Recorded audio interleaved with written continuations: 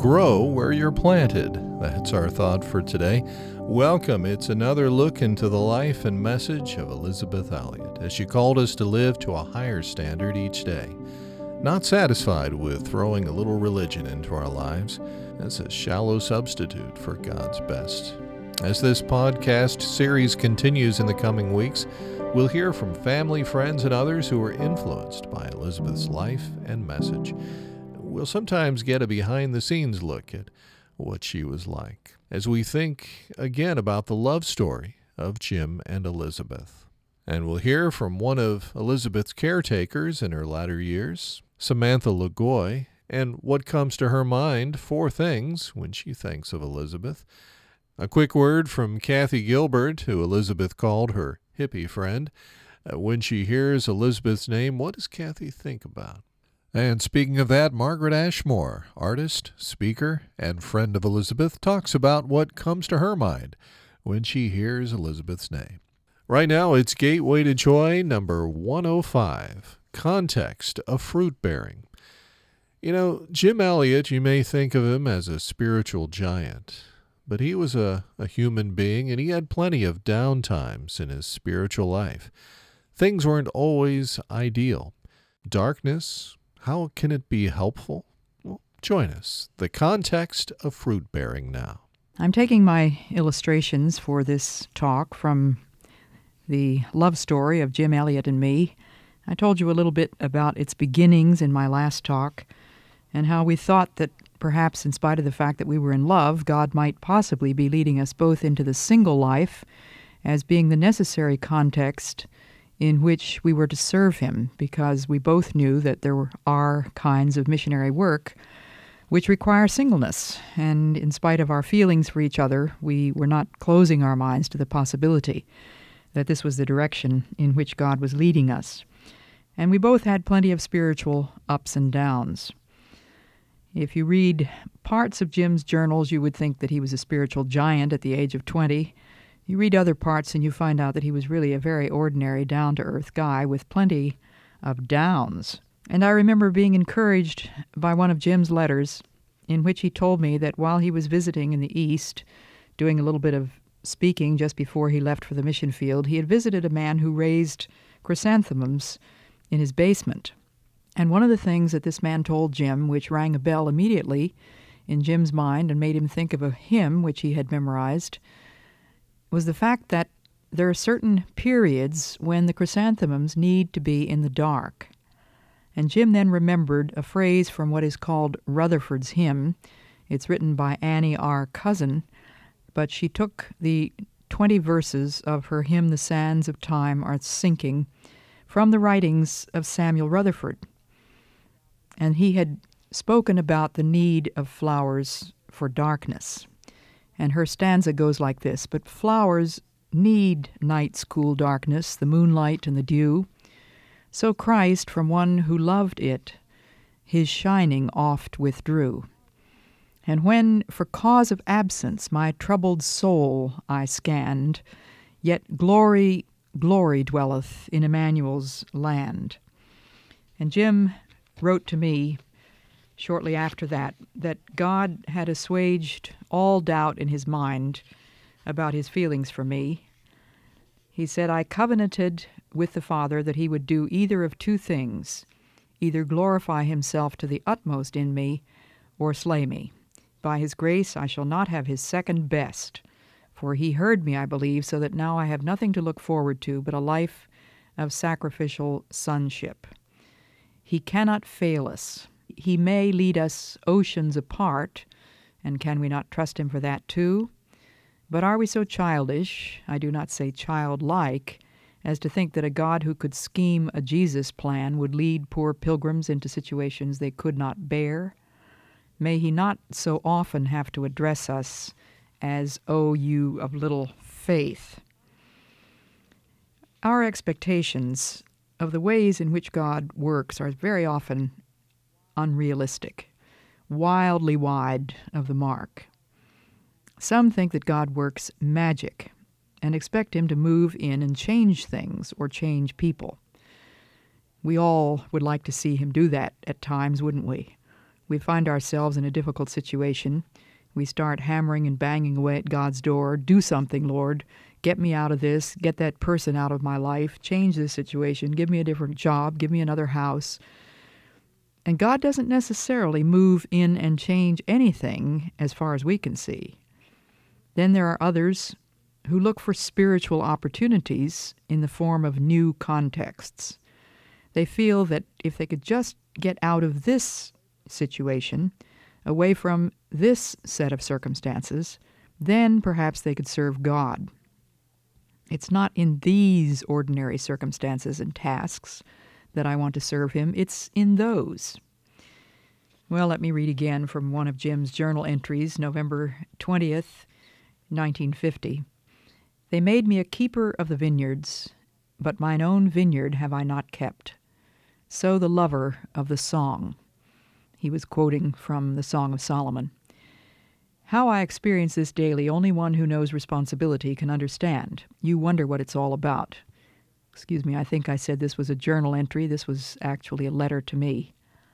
Here are some typical examples. Foreign Missions Fellowship team to Aurora College, 3 meetings for planning and prayer. Complete reorganizing of Foreign Missions Fellowship literature. Plans for advertising a new practical missions course under Professor Windsor and Dr. Martin. Gospel team to the Baptist Church in Chicago Sunday night. Student council meeting Monday night. Prayer group leaders and relief board meeting Tuesday. FMF Wednesday. Christian council meeting Thursday. Trip to North Central College with student council. Friday, FMF executive prayer meeting. Then the sending of 800 packages of books to alumni missionaries in a workshop that lasted till 11:30 p.m. and they're not stamped yet. Well, I think you get the idea. A yoke is a good thing for a young man, according to Lamentations 3:27, good for his neck and will, but oppressive to a zealous spirit, especially when I'm supposed to be an honor student and there's not a single course of which I can say, well, I've got that one under control. And ringing in my ears is Coach Olson's last remark, "Why weren't you out to practice last night, Elliot?" This is, I know, a wonderful context in which to bear spirit fruit. Let me ask you this. Do you live in a wonderful context in which to bear spirit fruit? The answer is yes, you do, whether you realize that or not.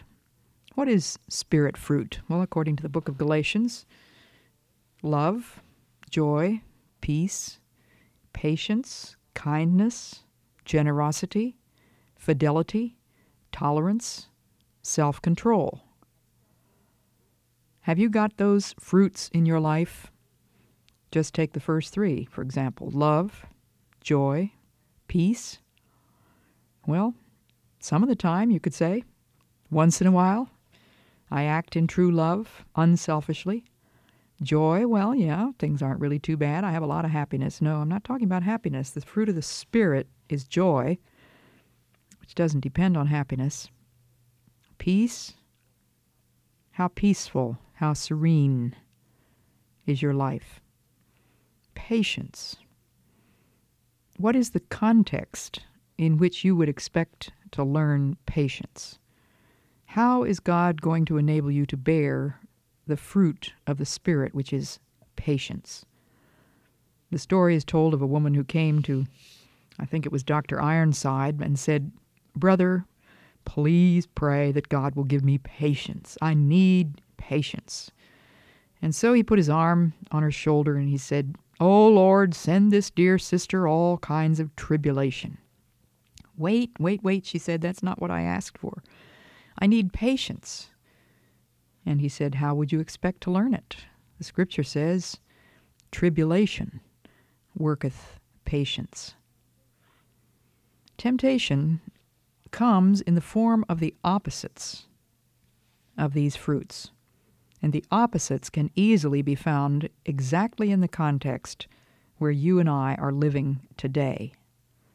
Love, for example. Well, think of the opposite. I live with a husband now. I've lived without a husband for most of my life, but right now I have one. And I don't think there's ever a time when I really think that I hate Lars, but there are times when I actually act in a hateful way. I got very upset with him yesterday. I wanted to really get back at him and make him realize that he had irritated me and hurt me. What is the response of love? The temptation came to me in the form of vindictiveness and revenge. That is the very context in which God wants to teach me how to love. I can't do it by myself. It's a fruit of the Spirit. The opposite of love is not necessarily hatred, but a small selfishness. What about joy? What are the temptations which come in the form of the opposites? Well, just plain grumpiness. Do you ever feel grumpy, out of sorts? Don't talk to me, I haven't had my coffee yet kind of thing? A spirit of complaining, the opposite of joy. Peace? What is the temptation that comes to you today in the context where you are living? The opposite of peace is anxiety. Are you worried about anything?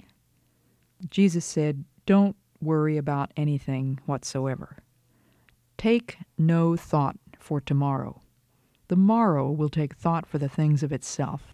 Seek first the kingdom of God and his righteousness. Patience. Well, I was in the checkout line yesterday in a grocery store. Does it ever fail if you're in a hurry that you get into the line where somebody's check has to be taken over to the customer service desk to be checked out, or the cashier has just run out of quarters and so she has to stop everything in the cash box until she gets some quarters? Something happens. The context of fruit-bearing is the grocery checkout line. You ever get stuck in a traffic jam when you've got an appointment? What kind of context do we think would be more fruitful than the very one in which we live? Fidelity, tolerance, self-control. There is no better context than the place where you are right now, because God will always see to it that you and I are in the very set of circumstances which are best designed by his sovereign love to give us the opportunity to bear fruit for him. Gateway to Joy 105, the context of fruit bearing. Samantha Lagoy was one of the caretakers for Elizabeth, especially in her last days. Samantha, what comes to mind when you think of Elizabeth? When I hear Elizabeth's name, what is the first thing that comes to my mind? Surrendered, peaceful, joyful, encouraging. One of Elizabeth's caretakers, Samantha Lagoy. Thank you, Samantha. And speaking of that, Margaret Ashmore, artist, speaker, and friend of Elizabeth, talks about what comes to her mind when she hears Elizabeth's name. Well, it's kind of an old-fashioned word, but I like it. It's the word redoubtable or stalwart, though I know she was very much human and I think sometimes vulnerable and certainly wrestled with the forces of this fallen world, as do we all. She was immovable in her faith, had her gaze transfixed on Jesus, and never wavered from her message of the cross and its transforming power. Well, later on we'll hear from Kathy Gilbert, a good friend of Elizabeth, as she talks about what comes to her mind when she hears the name Elizabeth, and a quick thought about femininity. We'll have that later. First, though, it's the second of our Gateway to Joy programs for this podcast. It's number 106, What I Need to Know for Now. Hey, have you ever wanted a complete outline of God's plan for your life? What exactly will happen? Well, then maybe you can relate to Elizabeth and her thoughts today. Her excitement at missionary life did not include single missionary life, and a reminder to do what you can do and let God do what you cannot do. Have you ever wished that the Lord would give you a complete outline of his plan regarding something you're very worried about? Tell you exactly what he's going to do and what you have to do, how it will all end? I have. I certainly was in that position when I was madly in love with Jim Elliot, and Jim Elliot was making noises about being single for the rest of his life. That was the last thing I wanted to hear. I was hoping that God was going to give me the privilege of being a missionary, and it certainly looked as if that was the direction he was taking me. But I wanted to know now, where is it going to be, Lord? Africa? South Pacific? Certainly not Latin America. That was one thing I was very sure about. Every time I had to make a choice in school of a language course, I avoided Spanish because I was perfectly sure that Spanish was one language I would never have any use for. But this business of marriage, it's one thing to say, yes, Lord, I'll be a missionary. That's exciting. That's the most thrilling way in my mind of serving God if he gives you that opportunity. But the idea of being a spinster missionary was not to my taste at all. So when I fell in love with Jim Elliot, it would have been very easy to think we're both headed in the same direction, we're both going to the mission field, we're both interested in linguistics, we both majored in classical Greek, we're both members of the Foreign Mission Fellowship, we're both in love. Why would we ever doubt that God wants us to be together? We knew that our feelings were a perfect tornado, and we didn't dare take them into our own hands. We laid them before God and asked him to do whatever he wanted to do with them. But this was one of those times when I wanted to know what he was going to do with them. I wanted God to give me an assurance that, yes, it will be a long wait, but I'm going to give you Jim Elliot as a husband, somehow, somewhere, sometime. He didn't tell me that. You know what he said to me? Trust me. Trust me. I know what I'm doing. I've got the whole world in my hands. I love you. When Israel was encamped beside the sea, with the Egyptians approaching, and all Pharaoh's army and horsemen and chariots coming after them, they were terrified. They complained to Moses, "You're the one that brought us out into this wilderness to die. And here we are in an impossible situation. The sea in front of us, the Egyptians behind us, no place to go, no way out." They were in a panic. And do you remember what God told Moses to do? He gave him 3 things to do. Lift up your rod, stretch out your hand, divide the sea. Now there were 2 of those things that Moses could certainly do. He could lift up his rod, he could stretch out his hand. But divide the sea? Divide the sea? No way could Moses possibly divide the sea. But it's very easy to get all hung up wondering how God is going to fulfill his promises to us, or wondering how in the world we're going to do something which he is clearly commanding us to do.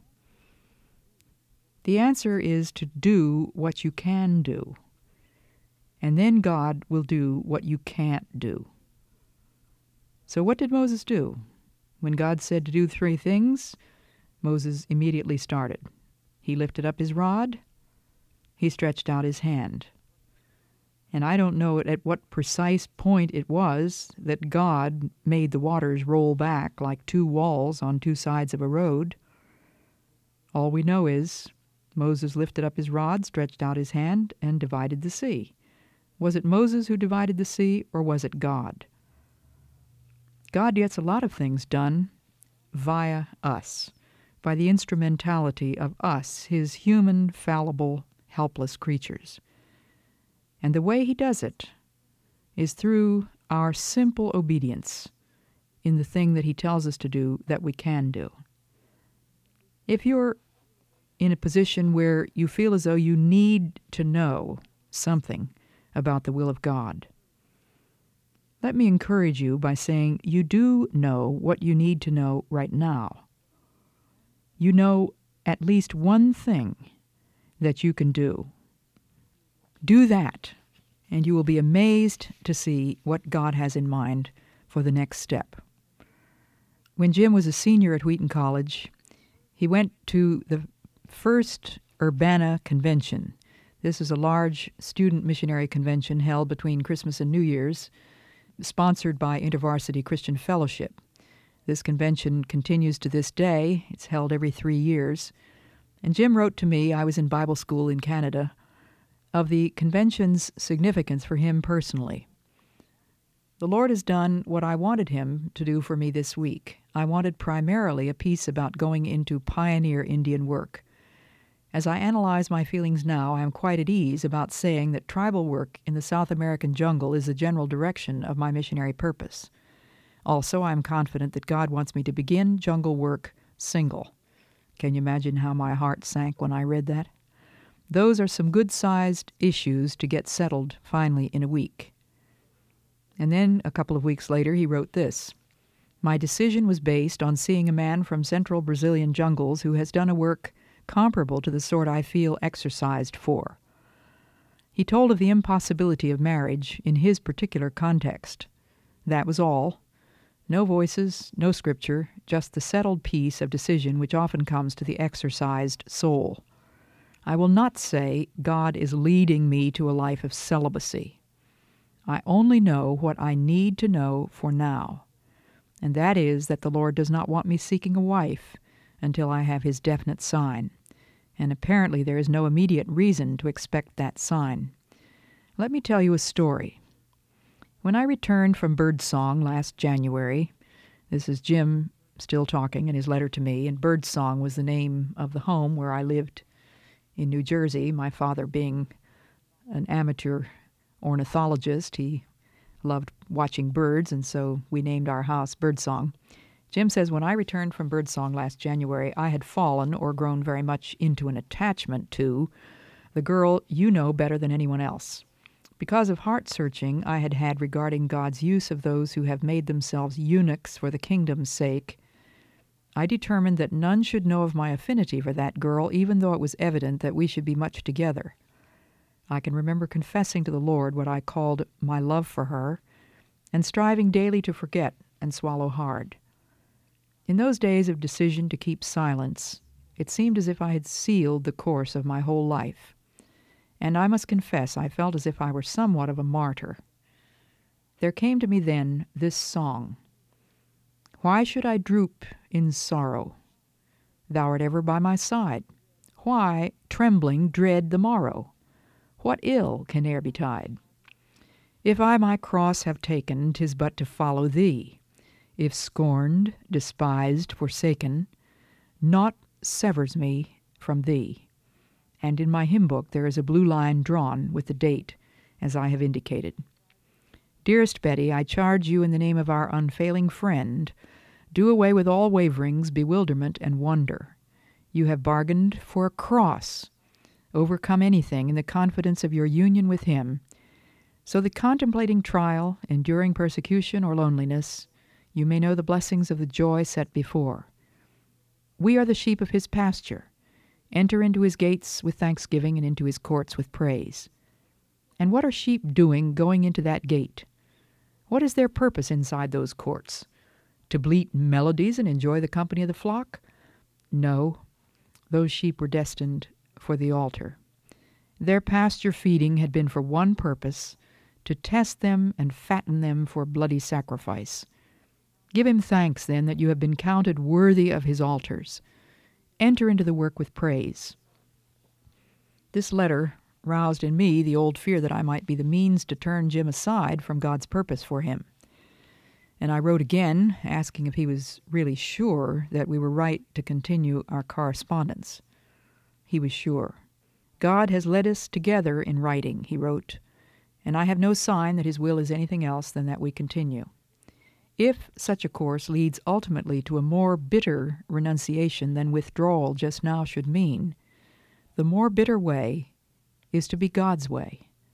Remember Mara, and the Lord showed him a tree which when he had cast into the waters were made sweet.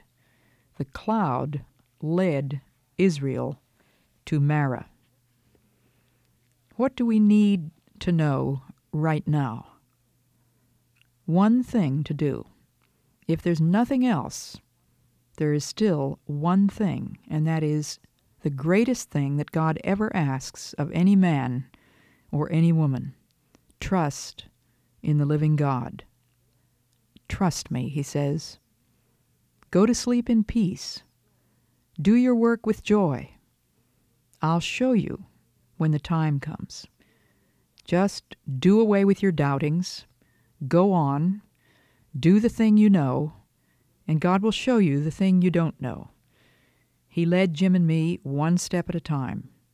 He led Israel one step at a time. When Moses lifted up the rod and stretched out his hand, two apparently useless things, God divided the sea.